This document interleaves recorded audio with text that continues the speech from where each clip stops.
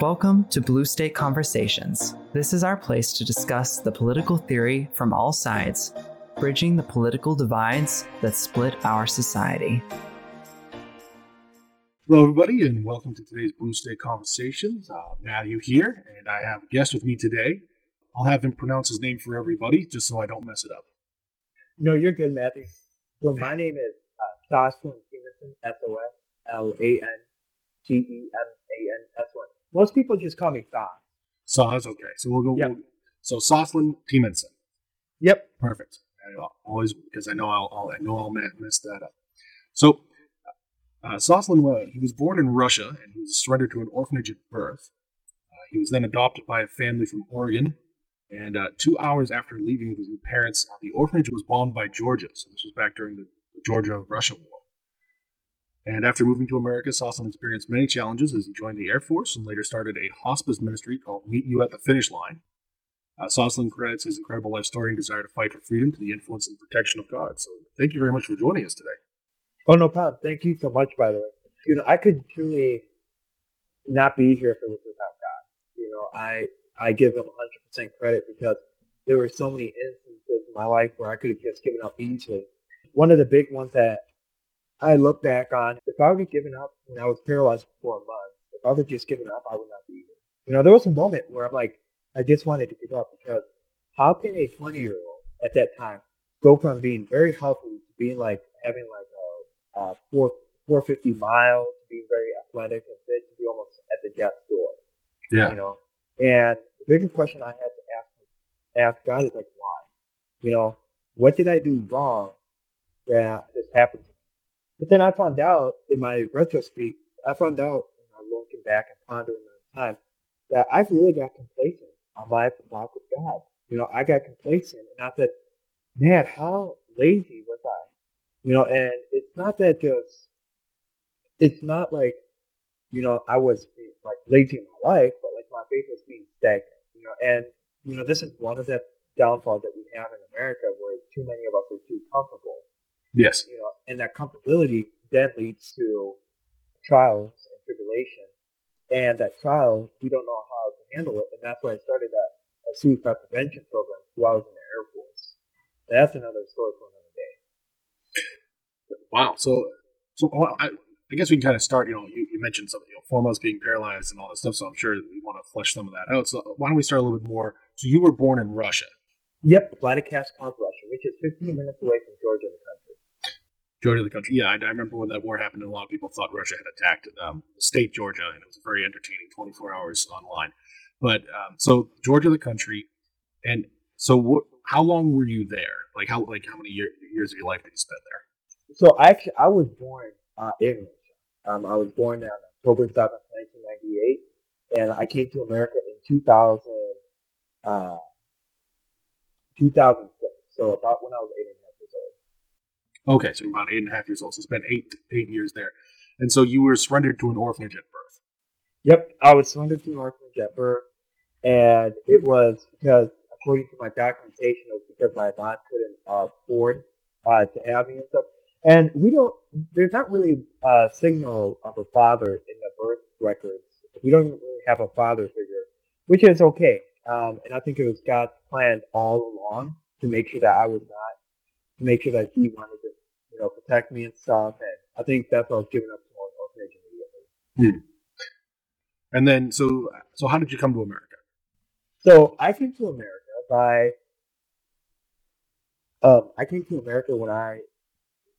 in 2006, and it was not your average rescue. It was more of a rescue mission. Because the family that came over there, came to Vladikavkaz, Russia, they went to adopt one girl. But instead, they ended up adopting 4 boys and 3 girls. Because the orphanage is like, take as many kids as you can. And so, the reason why they did that is because they knew that none of the kids were going to have a chance in life.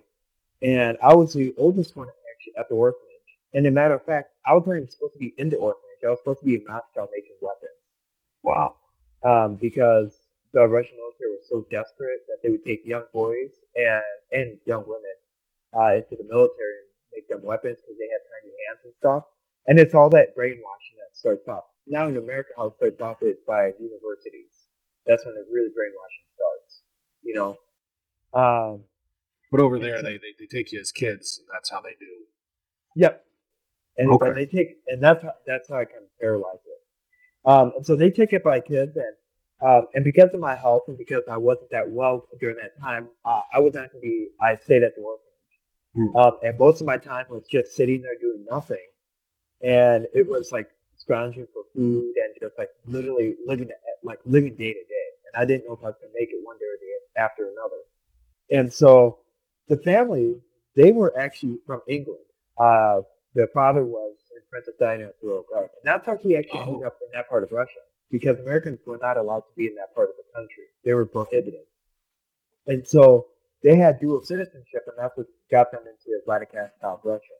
And when they landed, and the Russian military went on the plane and said, if anyone's American, show your documentation. So all of them had to show their documentation.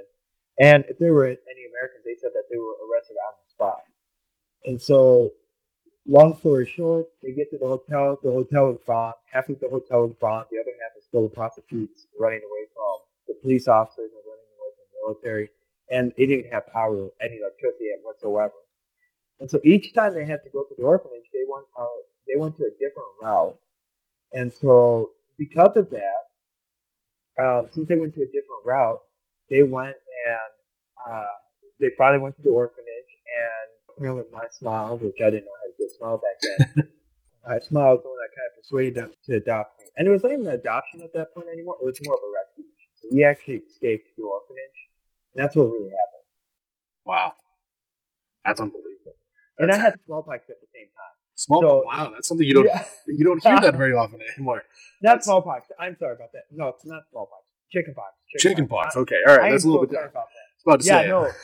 This, No, I am so sorry about that. No, I had chickenpox during that whole time of transit. And now you imagine, you thought COVID was bad, coming back with COVID. I'm glad that we didn't have COVID at that time, or I would not be here. Oh, jeez. So, yeah, well, so, all right, so you finally make it to America. And then I was reading a little bit about what you were saying beforehand. You ended up going into the United States Army, but then you joined the Air Force. So how did that kind of play out? How did you decide on that? So I went to the United States Army DEC program, which is your delayed entry program.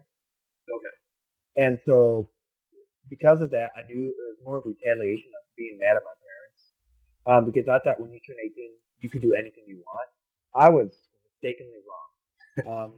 And it was more of a backlash. It was more being a pig-headed because I thought I knew everything. And so I'm like, well, I'm just going there, Army Reserves, not knowing the consequences. The moment that I put down the pamphlet on my parents' bed saying, hey, well, you're a proud parent of an Army soldier, something like that, proud son of an Army or whatever. Right. Seeing that reaction just made me, seeing their reaction, I thought I thought they'd be proud, but no, they were sad because I did it on my birthday.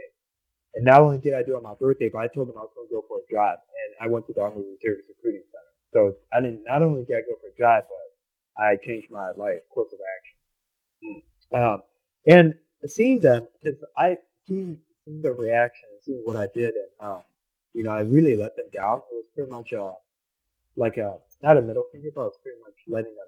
I just let them down for all the hard work they put in and the time and the investment they did. And that's how I thanked them. And it was not more of a think it out process. And what helped me during that time was over time, I said, hey, you know what? I didn't like being in the Army Reserve. I didn't like the way I was getting treated. I didn't like the way things were going about it.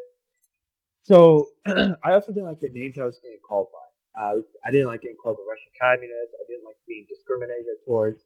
So I kind of asked my dad, I said, hey, can I have help getting me out of the Army Reserve?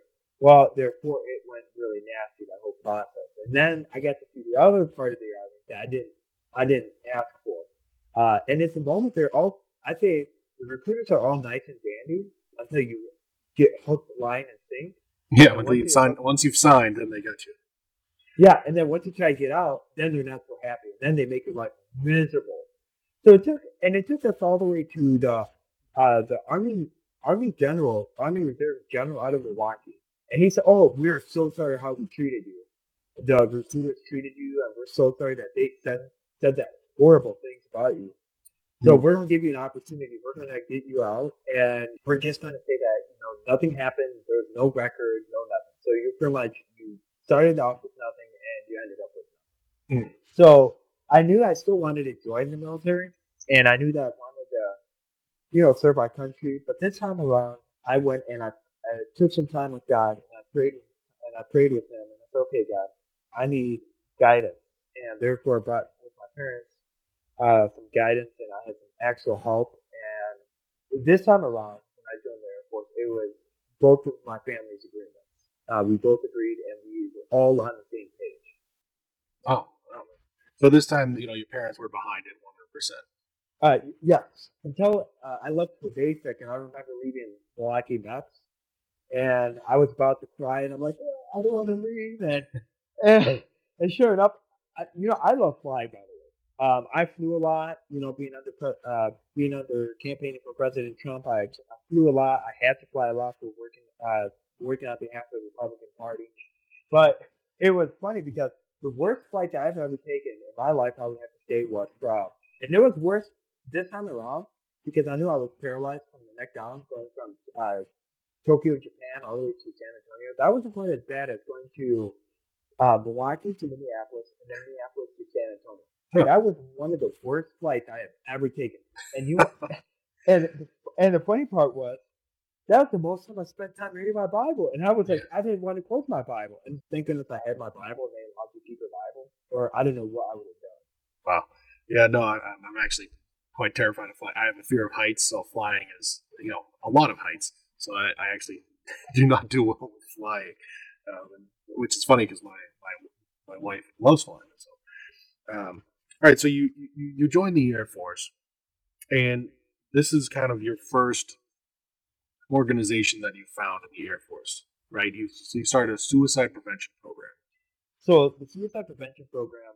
So I take mental health very serious, and I take suicide very serious because I think as being children of God, I think that we have to God gives us a plan, and this is where I kind of kicked off my remember God loves you, meet at the finish line, as being a cross country runner. But I think the more importantly, I looked at suicide. And that's why is the suicide rate going so high? And you want to talk about the treatment of the military? We'll save that for another day. How the military really treats people once they start catching on. We can do that for another day because how I got treated once that suicide prevention program started, it was just astronomical. It was not needed. Uh, but it started off by having this master sergeant at Shepherd Air Force Base. He committed suicide and he left with 3 kids, and he was a EOD instructor. And so he was about in his mid-30s, and he just something happened where he just didn't want to, stay to live. And Hmm. so I'm like, what can I do? And during this time, I failed HVAC, and so I was in the process of getting out of those. Well, I was given at a pinnacle point at getting to a fork in the road where I would have had to get in front of the board, and the Air Force board would have asked, why should we keep you in the military? So I knew that board was coming up, and I knew that was going to be a matter of days. So what happened was, and I knew I was so devastated leaving HVAC because that's what I trained for, and that's what I was looking forward to, and that's what my recruiter worked hard for getting me that job. And so I was like, Shepherd. So instead of just, once failing in class and stuff, I was like, oh, I'm just going to just do nothing for the day. And just do central quarters watch every single day at night shift, which I love doing central quarters watch at nighttime. I said, I'm going to do something productive in the meantime.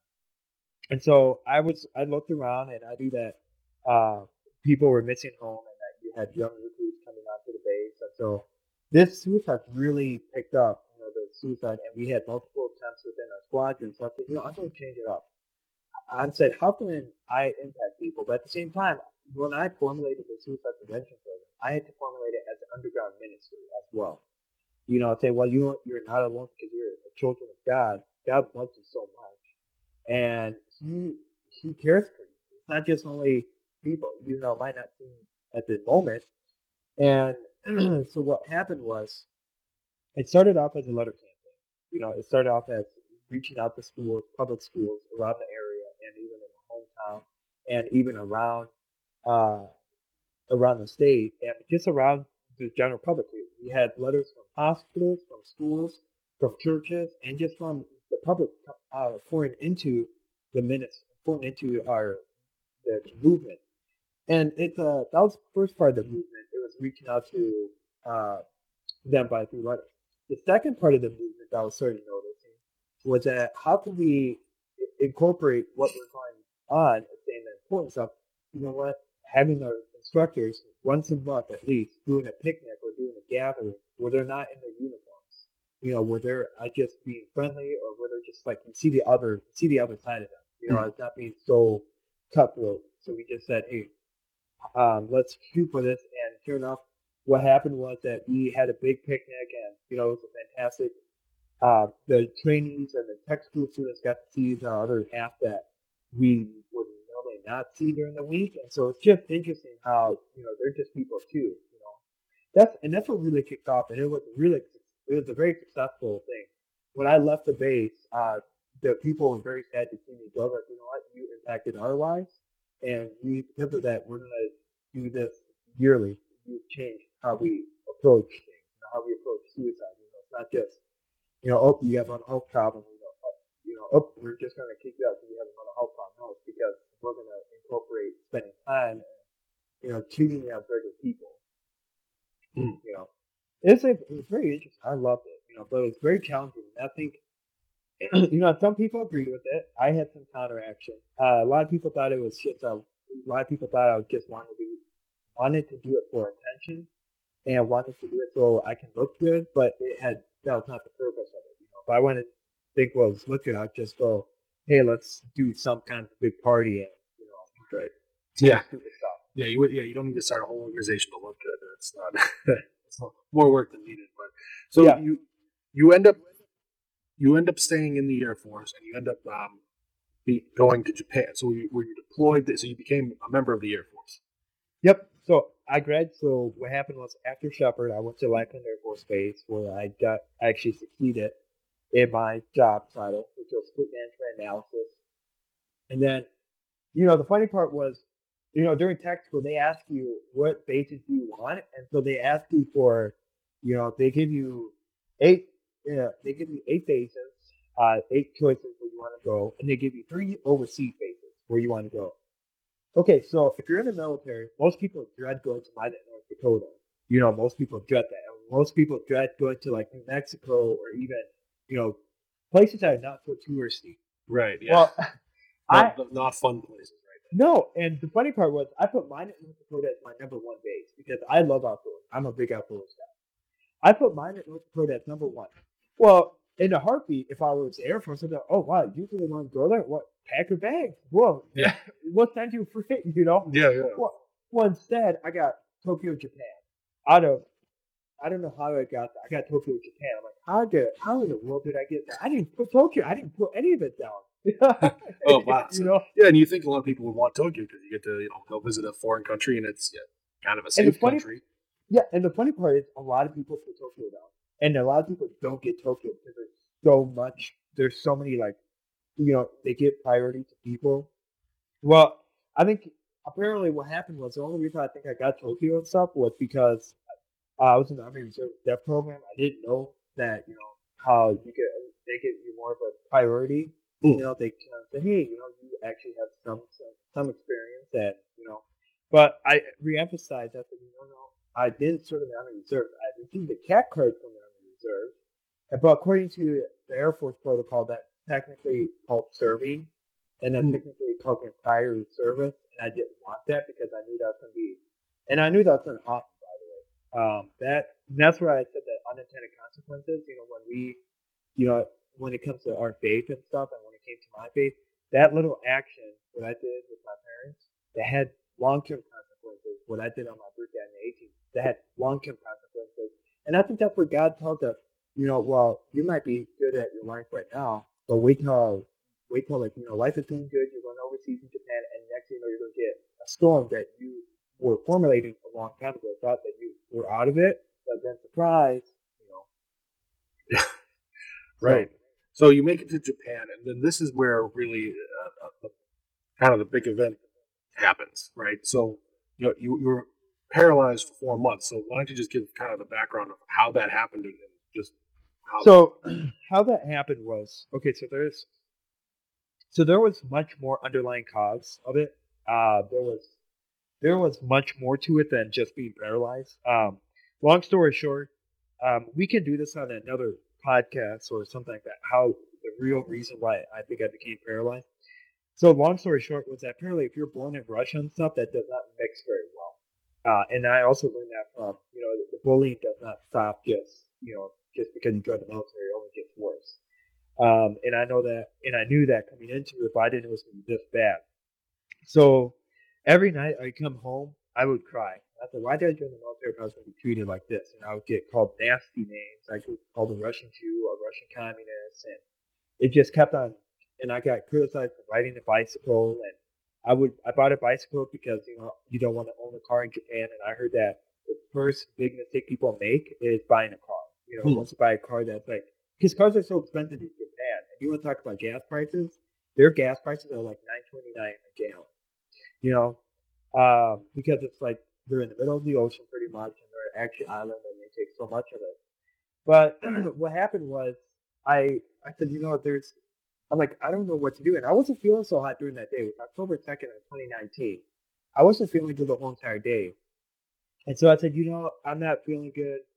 And so I kind of asked a buddy of mine to drive me home, and I did not know it was going to be my last time being at the office. And so I asked my buddy to drive home, and then I had a buddy of mine. He's like, hey, you should come to Bible study. I said, nah, I'm not feeling so good. And then I ended up caving in. I said, okay, I'll go to Bible study. I'll see I'll go to Bible study. I know I'm not going to be myself, and I knew, I was going to be not just going. I was going to be quiet during that time. And I went to Bible study, and then apparently my pastor there, off-base pastor, he's like, man, you do not look good at all. You look like you're ashy colored. Now, I did not know that. My body turned, like I was starting to go down really quick. It's starting to fade. So during that whole Bible study, at that 2.5 hours from 6 o'clock to 8:30, I was feeling not so hot. I was starting to go down, and my eyes started looking pretty gray. I was starting to lose consciousness, to go in and go out. So then Bible study got done, and somebody's like, "Are you feeling good?" I'm like, "Yeah, no, I'm not feeling good. I feel like I'm more soft now than I, came here first of all." So then like, well, why don't we just go home and my buddy of mine, he helped me and stuff because I'm like, I need some help standing up, and it was just odd how I needed help the first time. And so I stood up with his help, and I just clapped on the ground. I thought, okay, maybe I stood up too fast. Maybe I had vertigo. Right. And I said, all right, let's try this again, but I need more help this time. And so, but the second time around, I said, okay, it's getting harder for me to stand up. It's just getting impossible for me to stand up at this point. And so, I stood up about 3 more different times. And then the fourth time, I'm like, the fourth time was the big one, which was I just became unconscious and my body was completely paralyzed. And then it didn't stop there. Like I had functionality of my intestines and I had functionality, but then it slowly went to where my stomach stopped going and stuff, and any food I would eat would not go down in I'd all come back up and stuff. That's how bad it. I had completely shut down on my body. I had a shutting down on my kidney because I lost complete memory. And that's how I found out about kidneys. If you have something wrong with your kidneys, some of your memory, the only way you find out about it is if your memory starts going. If you're really young and your memory starts going off, that means there's either an infection in your kidney or something bad with your kidney. What happened was my kidney was not working. None of it was working, and so my ability to do anything depleted really quick, and my oxygen level started going down really quick as well. So then, I'm over a person that, I said, well, don't put me on anything. Don't put me on oxygen because I don't like it. It was so weird being on oxygen. I'm like, man, that's an awful feeling. Awful feeling, So it's not the same as breathing oxygen. It's like a higher concentration, right? Yeah. Oh, yeah. Absolutely. And not only that, but you could eat. And normally, I'm a person that I go to church and stuff, and I'm more of a go-to person. Like if there's any cookie trays, you know where to find me. Yeah, of course. I'm like that Cookie Monster. Um, The Cookie Monster. and so it's so odd that so I had spent my birthday in the hospital, and it was so weird how people are like, well, for your birthday, and stuff, you can say that you got wasted, or I'm like, damn, that's a horrible experience having that kind of a birthday. I mean, no, and it was my 21st birthday too. That's yeah, it was pretty sad. Um, so I spent my 21st birthday, and it was so sad because I'm like, you know what? But my drive to not give up, I said, you know what? I'm gonna fight, because just being surrounded by men and women of faith, just encouraging and through prayer, that's what got me through the ups and downs. And the best part I have to say, being in Japan, when you can't understand a single thing of what nurses or doctors are saying, was I had an iPhone, and an iPhone you can put the Japanese Bible, which I put on the Japanese Bible. I had no idea what it was saying. But I remember when the nurse came in and said that Psalm 45, that just made my day. And that's one of the big key takeaways that I remember from being in a Japanese hospital, is that I was impacting, or God was impacting somebody's life through me while I was in this unfortunate event, or unfortunate time in my life. And God uses anybody at any time. He can use, like, for example, he can use a cripple, right? And he can use a lame to spread the gospel. It's not just, you don't have to be wealthy rich to talk about Jesus. Yeah, that's true. So you come out of this, was it a gradual recovery, or did it just kind of, one day, very rapid? Was there anything particular that happened, or just, you said 4 months, so that's Yeah. a while. Yeah, it was. I thought in Japan, before, I didn't want to leave Japan. I didn't want to give up on the military. I didn't want to give up now. And so what happened was, each day I would fight, and I would say, you know what, I can stand up, I can do your basic necessity stuff, I can do all this basic stuff. But the problem was that my body wasn't, and I thought I could do it, but I was getting worse off. And so it got to a point where, normally Tokyo has one of the finest doctors in the world and the finest cardiologist. And it got to a point where it got to a point where I got so bad, I spent about a month there where I went from 210 all the way to 129 weight loss. It was the fastest weight program I've ever been on. And so because of that, the Air Force didn't know what was happening. And so they decided to medevac me back to the States, back to San Antonio, back to Brooke Army Medical Center, where I was then evaluated and spent a couple more, actually a full month in there before I went to acute rehab facility to make sure that I could, nothing was more affecting or something like that. So what happened was, because I was at the Brooke Army Medical Center, we were going to choose for an acute rehab facility or it was a nursing home. And I knew I didn't want to go to a nursing home, and that's why I wanted to fight, and I fought to stay in. And I said, you know what, I'm gonna just stay in the Air Force, so I'm gonna go to acute rehab facility. And that's where I went to select rehab facility, or to a rehab facility where I met two wonderful guys in San Antonio.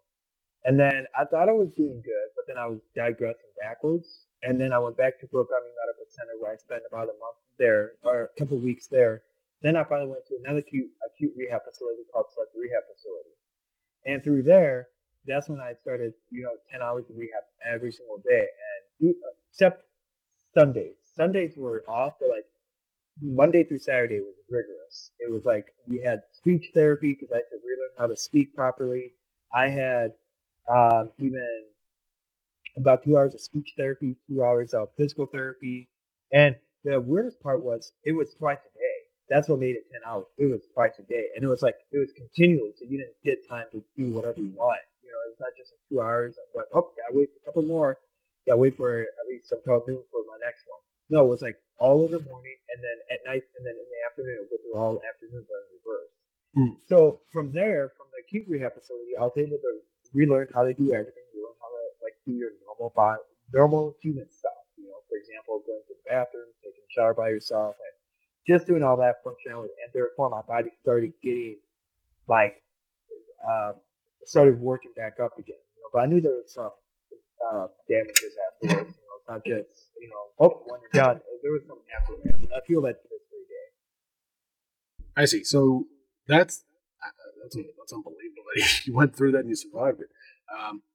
So I guess this is kind of what launched you into your current ministry that you have going on, and I think we can. Oh, that's it. Oh, so long story short, the cool part was, and here's the cool blessing about it. So once I could start getting my wheelchair and stuff, and once I could start wheeling and I could walk slowly, but I couldn't walk fully, if I could walk with the walker and stuff, and I could go wheel in a wheelchair, that's when I would go to people's room and I would just pray with them. And after all the guests left, I would go to them and I would provide comfort and peace and give them company and say, hey, you know what, this is what I'm going through, nice to meet you and stuff. And the weirdest part was I was one of the youngest ones in that acute rehab facility. And it was not just gloating, but this is a different point of life that I said, you know what, how sad is it that people, the older generation and even older people, really don't have families. Some of them didn't have family and some of them didn't have that. And just seeing somebody come in the room and just pray with them just made my day. And that's what kicked off is, remember God loves you and I'll meet at the finish line. And this is I do this on Facebook daily. Try to keep it daily with the ministry as for the videos. Just as long as I impact somebody's life, God says we are meant to be disciples. If I can impact one life, then I did my job. Because the cool part is that when we cross that finish line, we're all going to hopefully hear Jesus say to us, "Well done, my good and faithful servant." Yeah, no, thank you very much. It's really an incredible story that you're here. I mean, and you're still fairly young, right? You're 23. You think this would all be one life story, right? Yeah. Hey, there are some days where I feel like I'm an 80-year-old. Yeah, almost at death's door. No, I know. Well, that's just the COVID lethargic kicking in. But yeah, so this is really important, and we're definitely gonna have you back. We're gonna have a part 2 with this, and we're gonna talk to you a little bit more about some of the other stuff you're involved in. Obviously, as somebody who comes from Russia, you've got a lot of you have a lot of interesting perspectives and sources and resources to just a lot of the current events, but also you've worked on a lot of current issues outside of this. But we really wanted to today just give you the time to sort of talk about who you are, your story, the things you've created, and all the stuff that you've done in really a short amount of time, which is incredible. Because a lot of times people hear 23 and they only had 23 years, but again, you moved here when you were 8, so you've done all this in much less than 23 years. Yeah. So a lot of opportunity. And it seems like as we conclude, I think it's important that God gives us so many different circumstances in our life. There's a time and a moment, and I tell people continually, I said, once you accept Jesus, and the funny part was I accepted Jesus Christ like a long time ago, but then a lot of people say, I'm a Christian and stuff, and I'm not the person to judge, but a lot of them say like, just because you're a Christian doesn't mean it's gonna be all roses and flowers and stuff. No, you're gonna have trials and tribulations, and you're gonna have those moments where you're at a probably pinnacle point of your life, and you're at major questions. Something major illness happens to a young person, and you're like, man, why is this happening to me? And it's that point where God's refining and reshaping, saying, oh, you're gonna, I'm helping you along, and I'm helping you along the journey. Because what the weirdest part was? The doctors to this very day don't really know what caused the paralysis. It just happened out of the blue. That is the weirdest, and the question is still, and the doctors are still questioning. They're like, wow, this is what this might have could have happened to you. You're probably poisoned, or this might have anthrax vaccine might have happened to you. And that is the weirdest part. And I believe that was from God. I know that might be cliche to say, but I believe it was from God saying, what? I'm going to use this traumatic thing in your life. I'm going to use it for the good and to affect other people's lives, because you never know who you're going to reach or impact. You never know the people you're going to meet. And that's where we go on to the second part, where through my life that I went through. And that's the God that puts us on our journey. And he puts us in those journeys to say, you know what? It's good not to be comfortable, because the moment we're comfortable is the moment that we tend to look back and you're like, man, I'm glad I'm not in that situation. Or I'm glad I'm you know, I'm glad that, I'm not in that person. I'm not that person anymore. While we're not looking forward to the path that God has set for us, and then we stumble over a stupid stick, and that stupid stick, it leads into a big storm, and then it's our prideful and arrogance that says that we have to knock down, and we have to have a heart of humility. Say, you know what, God, I need you to come into my life. And right there and then, God comes there and says, let me help you. Let's walk this journey together. That's exactly what I think he does in a lot of people's lives. Obviously, some people may feel that I didn't have this huge event, or I was paralyzed for 4 months, but I think you hit the nail on the head that for a lot of people, he uses these traumatic times to really improve people's faith, their character, their patience.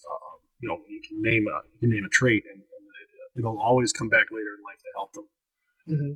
So, all right. So once again, we're going to have you back. We're definitely going to talk to you. We're going to definitely come back. But obviously, we wanted to just introduce you today and talk about your incredible life story. So we'll definitely have you back soon.